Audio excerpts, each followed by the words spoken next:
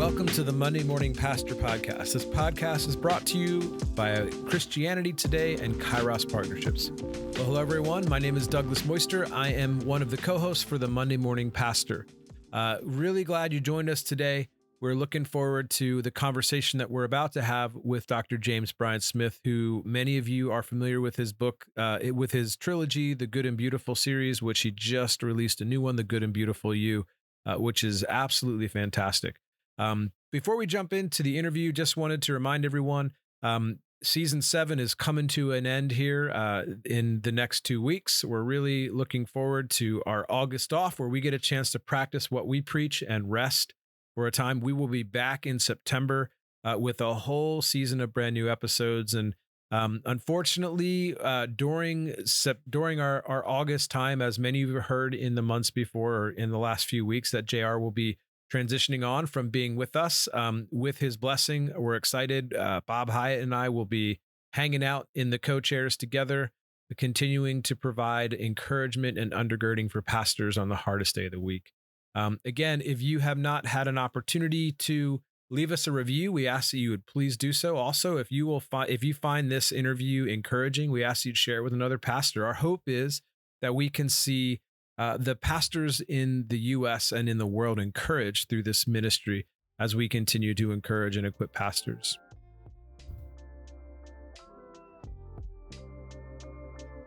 Our guest today is Dr. James Bryan Smith. He is the author of the Good and Beautiful series, which includes his newest book, The Good and Beautiful You. He has earned his MDiv at Yale and his DMin from Fuller, and is a theology professor at Friends University in Wichita, Kansas, where he also serves as the director of the Apprentice Institute for Christian Spiritual Formation. He is a founding member of Richard J. Foster's spiritual renewal ministry called Renovare. He is an ordained minister in the United Methodist Church and has served in various capacities in the local churches. He is also the editor of a Spirit Formation workbook and devotional classics with Richard Foster. He has done so much in the world of Spirit Formation over his entirety of his career, and we're really grateful to have our friend, Dr. James Bryan Smith, with us today. We hope you enjoy this conversation. Hey, Dr. Smith, thank you so much for joining us on the Monday Morning Pastor Podcast. I know that many of our listeners are going to be familiar with you, but for some that aren't, can you tell us a little bit of your story?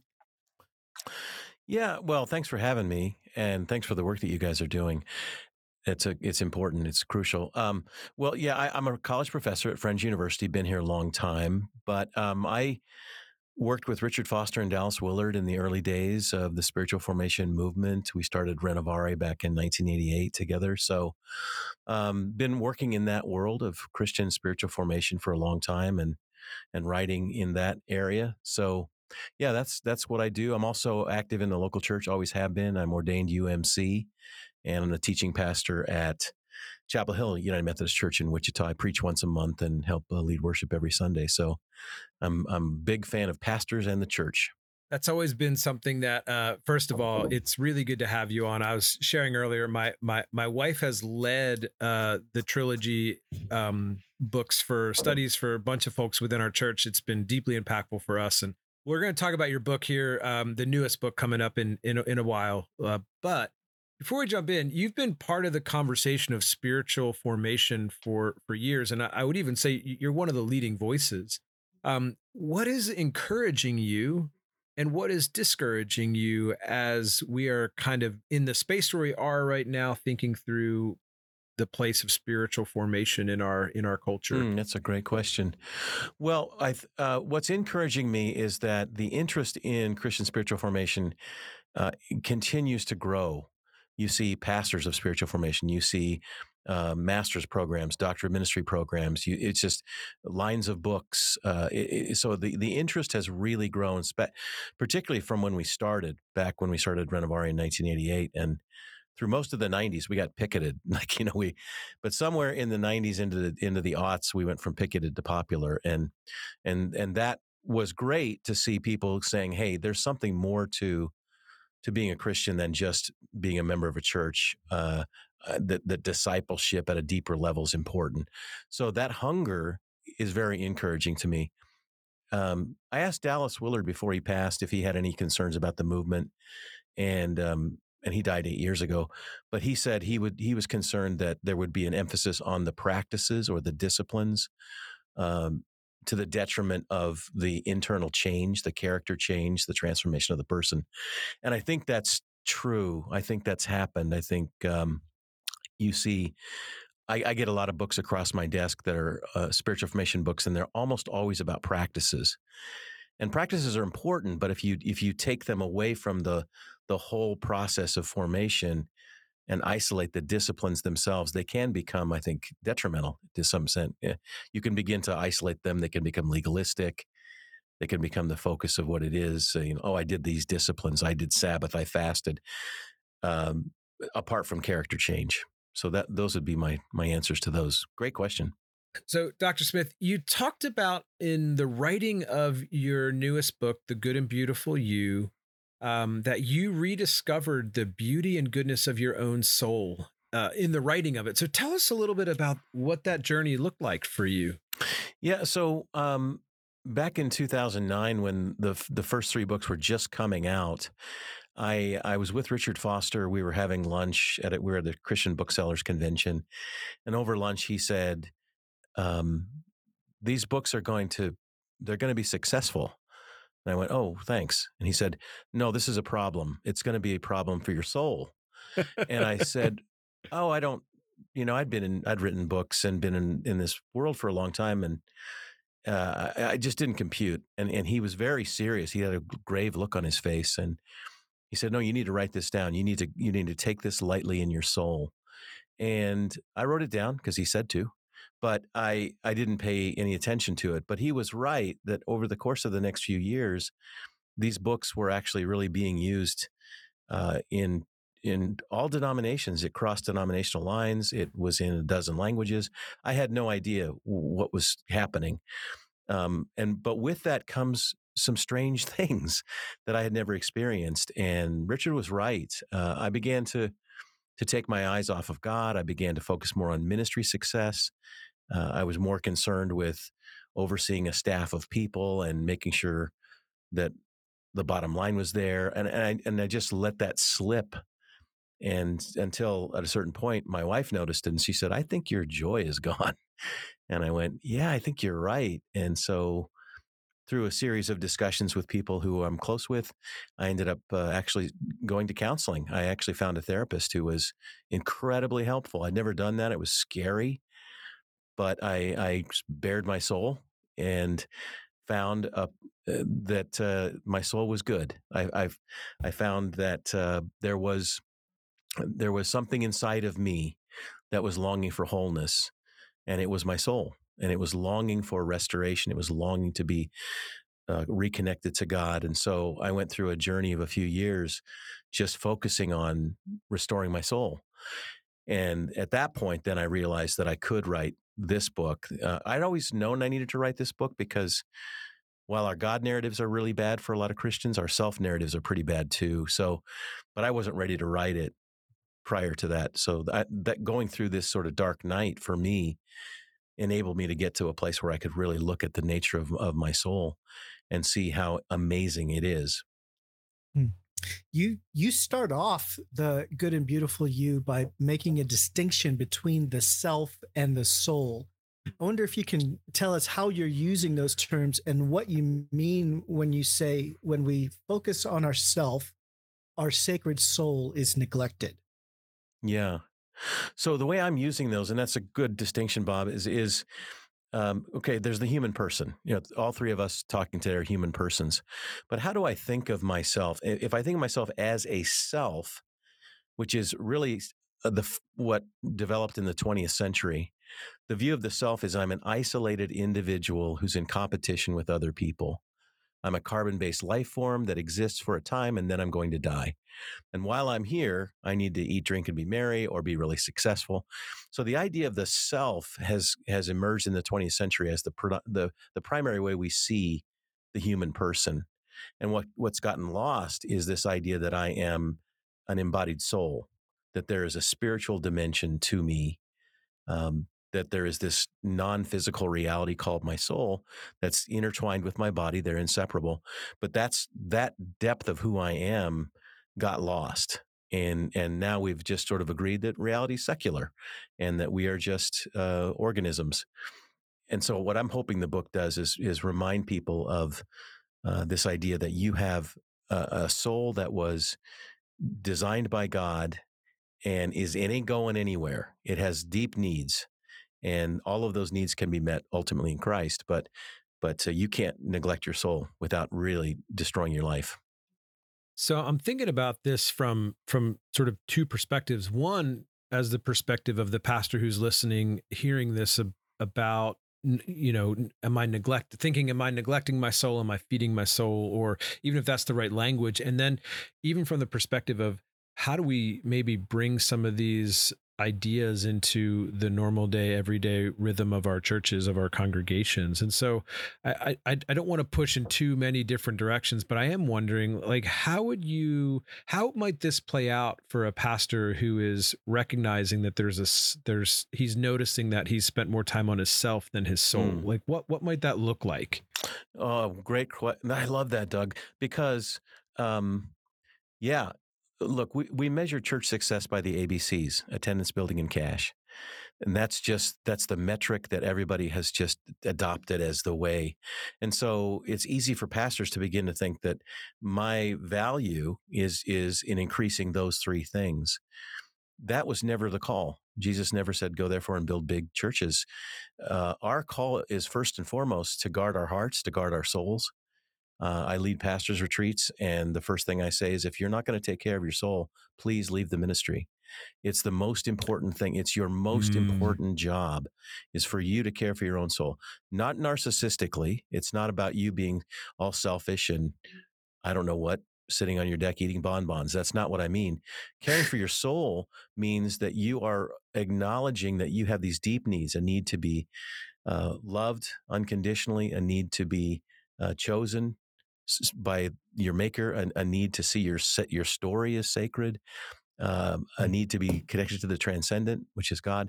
Those are needs. And so that's job one for me. My most important job is that I stay connected to that and nurture that. When that happens, then everybody around me is blessed. My family is blessed. The work I do in ministry is blessed. When I neglect that, everything is lost. So that's why it's so important to begin seeing it that way. And then, if I can jump your question where it went to, is when you're in the pulpit looking out, you are seeing sacred souls. You are seeing these embodied souls of people who were foreknown by God before the foundation of the world. And they're not just commodities. They're not just checkbooks. They're not just numbers. These are sacred people in those pews who come with this transcendent longing. That's why they've come to church, is because deeply embedded in their soul is a need to be connected to God and to have their story be bigger than just their little puny, I'm a self. Yeah, so good. I think there's a truth to the idea of the crucifixion of ministry and of pouring ourselves out for the sake of others. But we've overemphasized that and lost the idea that the best way I can love my family, the best way I can love my church is to take care of myself so that I remain present and have something to give to them. That self-neglect is not a spiritual value or discipline, but self-care is. It is. Yeah. Self-care and soul care. I mean, that's what it is. And you may have noticed I've said almost every time I say soul, I say embodied soul or ensouled body, because as Christians, we've not done that well with our bodies. And there's a reason that the second chapter of the book, I mean, after the introduction, the very first chapter really is about the body, because our bodies, I mean, we just can't bypass these things. We're designed for sleep and rest and nutrition and touch and connection and all these things, these incredible bodies. They're not bad. As Christians, sometimes we have negative views of the body, but our bodies are fearfully and wonderfully made and are to be cared for as a part of caring for our soul, because they're united. Yeah, I think my brain was moving a million miles an hour when I read that you quoted Aquinas saying the soul is the form of the body. It's a deep so one. some of us, yeah, it's a deep one. And so, you've got like 3 minutes. Can you unpack that for us? Yeah. Well, I mean, so for every. Yeah. Yeah. Well, okay. So everything has form. Everything has a form, from your dog to a rose petal to you and me, where everything is formed. And so the soul, as it was designed to be connected to these bodies, and that's a very Christian, very important distinction. The Greeks were the ones who saw the separation of the soul and the body, and even the movie Soul, that wonderful Pixar movie, which is really lovely, but it gets it wrong because when the person dies, there's this little blob of something that floats on. And I just thought it was fascinating that in that movie they didn't know how to. I read an article about the illustrators, because they debated for almost a year, how are we going to depict the soul without a body, and they didn't know how to do it. So they ended up, putting a mustache and a hat and glasses on the blob. So we'd go, oh, that's a person, because we don't know a blob without it having a body.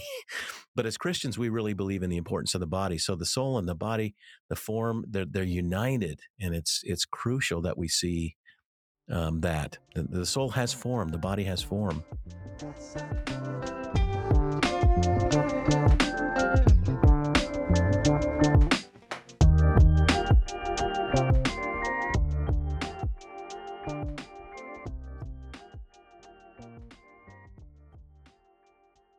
One of the chapters at the heart of this book is you are made for God. And I just found that so interesting because it's so contrary to the spirit of the age. And I think even to how many people, even Christians, actually live, as though in some ways God is there for me, But so I'm wondering, just as you conceptualize it and as you are talking about the good and beautiful you, what does it mean to be made for God? Well, I'm glad you pointed that out, Bob, because I think that's really the central chapter, to get at this idea that our souls were designed to be in communion with God, with the transcendent, and by transcendent, that which transcends us. And I think it's why we love things like beauty, because beauty is one of the transcendentals. Beauty, goodness, and truth are the three transcendentals. And as human persons, we know that we're made for those things because we naturally love that which is beautiful and good and true. We're naturally abhorred by that which is evil, ugly, and false. And so that's a part of the transcendent longing that's in us. And I don't mean to go all like the romantic poets and all that when I say transcendence. I'm not like, that's not where I'm going. Leaves of grass or something. Let's go roll around and experience some sort of thing. That transcendent longing is built into us. And that's why I think the first commandment is you'll have no other gods before me, because we are really prone to have other gods before God, whether it's work or our sports team or money, sex, power, whatever it is. There's that need to be, for the transcendent, that longing. Michael Cusick, I don't know if you know Michael, but he has a book called Surfing for God, and it's about pornography, which I think is fascinating because he says, look, when somebody is surfing for pornography, they're surfing for God. They're longing. It's a transcendent longing. When someone paints their face and goes to a football game or a soccer game, it's a transcendent longing. They're longing to get connected to something bigger than them. But we were designed to be in relationship with the Trinity. So immersion in Trinitarian reality, that's that longing that's built into it. And I've got to find that somewhere. All those other things are going to disappoint me. My football team's going to disappoint me. Sex, everything's going to disappoint me except the Trinity. And that really is kind of the safety net behind the concept of a good and beautiful you. Like this is what distinguishes what you're talking about from just general self-help, self-esteem kind of stuff. Because yeah, I am loved, I am valuable, and that the danger is that I would focus on that to the exclusion of I was made for God, yes, not for myself. And it seems like that's kind of the central thing here, is that that idea of self is autonomous, but that idea of a soul is connected to others and to God. Absolutely. And even our story, chapter 9 is you have a sacred story.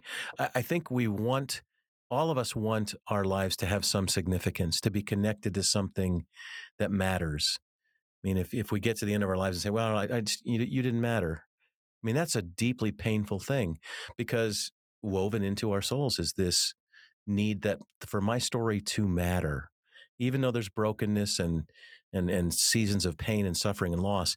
Still, I want my story to matter. And that's the same kind of thing. It's built into us. So, I mean, you may remember the old SNL character, Stuart Smalley. He was the sort of the caricature of the bad therapist. He'd say, look in the mirror and say, I'm good enough, I'm smart enough, and doggone it, people like me. Yeah, I'm good enough. And but yeah, by looking in the mirror and saying that, that's pretty thin. I need a deeper foundation. And the foundation is that before I was made, the creator of the universe designed me and wanted me to be here and said, let there be Doug, Bob, and Jim. That's the foundation that we can build that on. Not narcissism, not sort of self-help, but the Trinity is establishing my worth. And I think that seems to be the huge distinction from this Christian idea of spiritual formation opposed to just spiritual formation, right? Like there is the transcendent moment, or the transcendence that we all long for is not connected to just me, but it's connected to God. It's connected to our community, our churches, and those kinds of things. And it's interesting because I really appreciate how you frame the book around toxic false narratives and true narratives. And they're all pointed. I feel like each one of them was really well thought out. It really seemed to land on both my wife and I. Like these are really powerful and pointed. But you work with college students, you work with graduate students. You've been living for a long time. What are the certain toxic self narratives that seem to stick out more within the church than, especially in our time?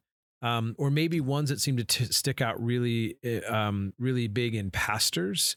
And why do you think that those ones seem to be the ones that are just really lighting up the dashboard at the moment? That's a great question. And I think the number one toxic narrative is I'm not enough. That's the one that I hear the most. If I listen to my students, when I read their papers, I had a student last semester and her final paper, she was just really addressing that I've lived my whole life with the narrative that I'm not enough. And it's just in the air.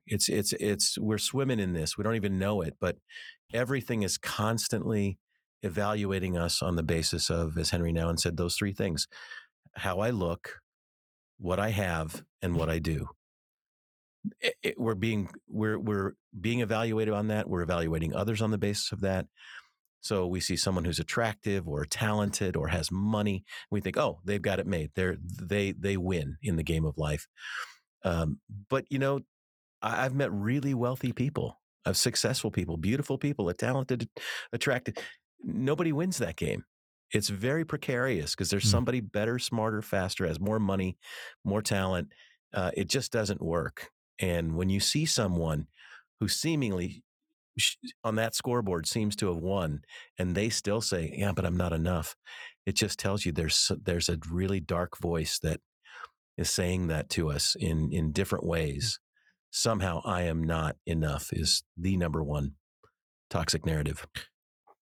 So if we can stick with that toxic narrative of I'm not enough, I agree. I think that's the one that I hear the most as a pastor. That's the one that I hear the most as a parent of teenagers, a son and a daughter. And just even my wife and I were having a conversation about this last night around bathing suits of like, well, when I get this bathing suit, I look like this, or, this and that and the other thing. And it's just, we're just noticing how this narrative is just in the air that we breathe.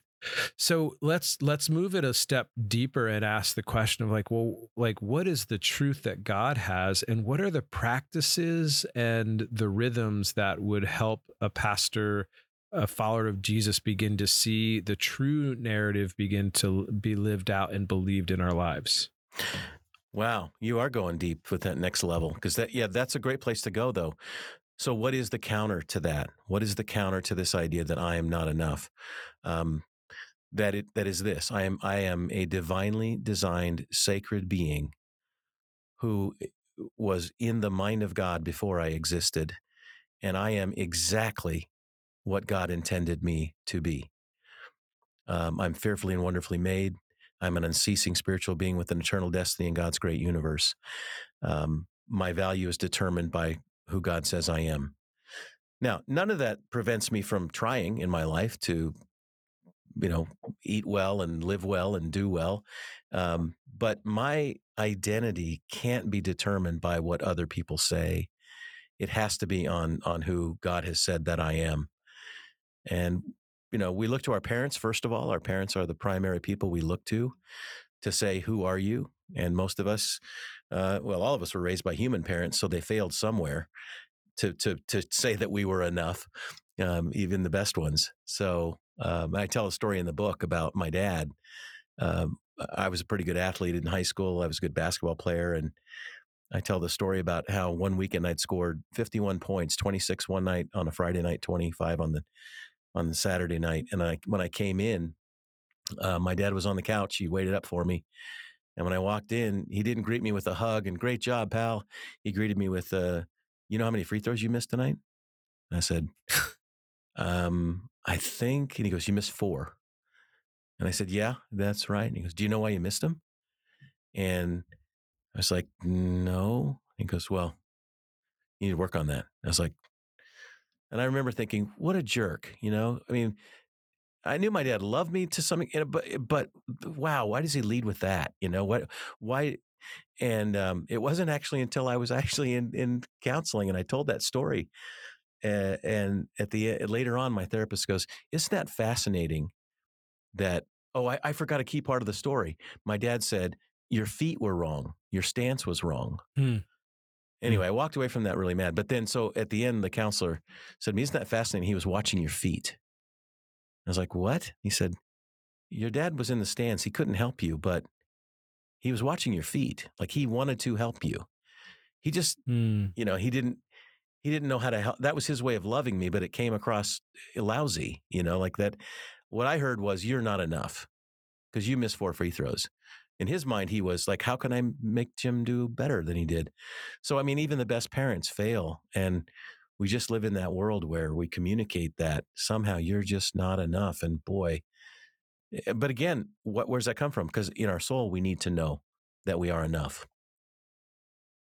The most important person in your life thinks about you. That's good. And that has always stuck with me. And I think, Doug, to your point, the reason why so many pastors struggle with this is that somehow that what they think the congregation thinks of them has become of ultimate importance in their life. That somehow the numbers, the results, the decisions, that all of that has become more important than what their family, how their family feels about them, and maybe even then how God feels about them. And so, Dr. Smith, you're right. Yeah, I think it is about going back to, what does God say about me? And the hard part is that's become such a pithy answer in so many ways. It's like, yeah, but it's the right one. Yeah. Yeah. What God says about you matters because he likes you. Yeah, absolutely. Absolutely. That's the unchanging part, right? That's the thing that's not precarious. People will say things. I mean, one time we may give a great sermon and then people, oh my gosh, that was amazing. And then we have a dud and people like, yeah, he's okay. It's we do the best we do. I know I just preached last Sunday. I mean, I hope that people thought it was helpful. But I have to be careful and think, I don't want them to say, wow, he's a good preacher. I want them to say, wow, he knows an amazing God. I think that there's, first of all, I keep thinking back to what you said in the first part of our conversation, where you challenged people who are looking to get into ministry. If you don't care for your own self, then leave now. Yeah. And I think there's something really important about that from the perspective of, I can see a pastor hearing that statement and thinking, maybe I should leave because I've done such a terrible job. But what I appreciate about what you're saying is even in the conversation with your therapist of you had this narrative in your mind that your dad thought you were you saw that you weren't enough as a basketball player because of what your dad said, but then as in that beautiful moment with the therapist, it kind of transformed the entire dialogue to like, actually he was caring for me in a way that I didn't hear it. And so I think there's probably moments where some of the pastors and leaders who are listening are thinking, man, I have tanked at this soul care stuff for years, and maybe I should just quit. But it seems like what you're inviting people to is, no, don't quit. Just start caring. Yeah. Like start that process, begin some of these rhythms. And so if you're a full-on novice, you've survived the pandemic craziness as a pastor or a leader, and you're feeling super depleted, where would you say is like, hey, here's a great place to begin, not just as a practice, but as character formation?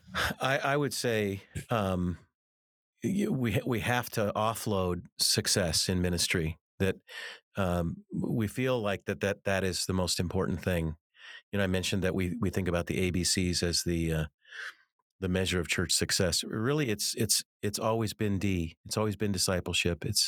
That's Jesus said, "Go therefore and make disciples of all nations." I like the word apprentice. Make apprentices. Make students of Jesus. That's your job. My job is to be a student of Jesus, an apprentice of Jesus, and that's the most important job that I have, is to be with Him and learn how to live like Him through His presence and power and provision with me. And that's what I want to teach other people to do. And, we with the ABCs, we may say, oh, well, there's a church of 5,000 people. And I like to call them the golf cart churches. They're so big, they have to have golf carts in the parking lot to take people in. That's a successful church, the golf cart church. Well, no, if they may not be, if they're not making disciples. But if there could be a church of 75 in a rundown building, but they are making disciples. They are producing people of character, of love, joy, peace, patience, kindness, living out, learning how to love their enemy, bless those who curse them. That's what we're called to do. So this takes courage, because when I'm working with pastors, I'll often say, I understand the pressure. You have your own pressure with the ABCs, and then if you have an Episcopal form of government, you probably have a bishop or a superintendent above you, and then you got people in the pews who also are evaluating the church on the ABCs. And so it just takes great courage to say, that is not the metric that I'm going to use. Man, what a great conversation. I just want to, Dr. Smith, thank you so much for bringing this front and center, for writing these books, and for writing this, probably the most personal of the series, which, you really laid some things out for us, and we appreciate you sharing your journey with us. So just one last question, and I apologize because you probably get many questions like this, but I hope this one's slightly different. As I was thinking about how do we want to end this with James Bryan Smith, the thing that I really wanted to know was something about Dallas Willard, and what it is what is something about Dallas Willard that most people don't know? Like, was he a closet Star Wars fan? Did he enjoy rollerblading? Did he make great salsa? Like, what is it about Willard that most people don't know that you, because of your relationship with him, got to know that might bless us to hear? There's a bunch of things, Bob. He was a true. He was a Renaissance man. He knew things about everything. We could talk about football, college football, basketball, NBA. We could talk sports. We could talk world culture. We were going into he and I were checking into a hotel. I remember it was in San Francisco, and the woman at the desk had an accent, and I could tell it sounded European, but I wasn't sure where. And I just said, "So where are you from?" And she says, "I'm from Hungary." And I turned to Dallas and I said, "I don't know anything about Hungary." And Dallas, without being judgmental or missing a beat, he just says, "Well, the economy right now is very strong in Hungary, but they're going through these political..." And he reels off this little 3-minute thing about the state of Hungary. And I thought, how do you have that loaded up? How do you just have that? But I think the thing I would say, though, is that he was really funny. And you do get that if you listen to some of his talks, but he was so funny. I tell the story in the book, Becoming Dallas Willard, the chapter I wrote about that, about how one time when we got done teaching, and they had us staying in this house together. And so we were house sitting in this place. And so it was the end of the day. And Dallas, he would wear like those T-shirts, what do you call them? Like tank top kind of T-shirts underneath his dress shirt. But he was in Bermuda shorts. He had the tank top T-shirt, but he left his wingtips on. I don't know why, but he did. And we're sitting there watching TV, and he gets up to change the channel. That's how long ago this was. It was in the 90s. He gets up to change the channel, and he turns to like a Spanish channel that had salsa music, these dancers, and Dallas starts dancing. So imagine Dallas Willard, one of the greatest philosophers in American history, and he's in wingtips, Bermuda shorts, a tank top T-shirt, and he's dancing salsa and just laughing. So that's an image I can't unsee that. Neither can we. I imagine he's doing it in heaven, so I can't wait to see him. He's probably going to greet me that way. Dr. Smith, would you leave us with a benediction just for the pastors and ministry leaders that might be listening? Yeah. I love the Aaronic blessing. And one of the things I love about that is that idea of God making his face to shine upon us. And Dallas would often say that his way of understanding that was that God was smiling. And so my blessing would be, may the Lord bless you and keep you. May God smile at you, smile upon you, who you are and the work that you've done, the ministry that you've taken on, with even the successes and the failures, that God is looking at you and smiling because you are the apple of God's eye. In the name of the Father, and the Son, and the Holy Spirit. Amen. Well, thanks for joining us for this episode of MMP. Our passion is to serve, partner with, and equip hungry pastors and kingdom leaders just like you. Have you signed up for the Kairos Partnership's free weekly newsletter called 5 Things in 5 Minutes? It's free and it's delivered to your inbox every Tuesday morning. It provides valuable thoughts, links, questions, and quotes to equip you for the ministry and leadership journey. And the entire thing can be read in 5 minutes or less. To sign up, log on to kairospartnerships.org/5T5M. Thanks for listening, and we'll see you next week.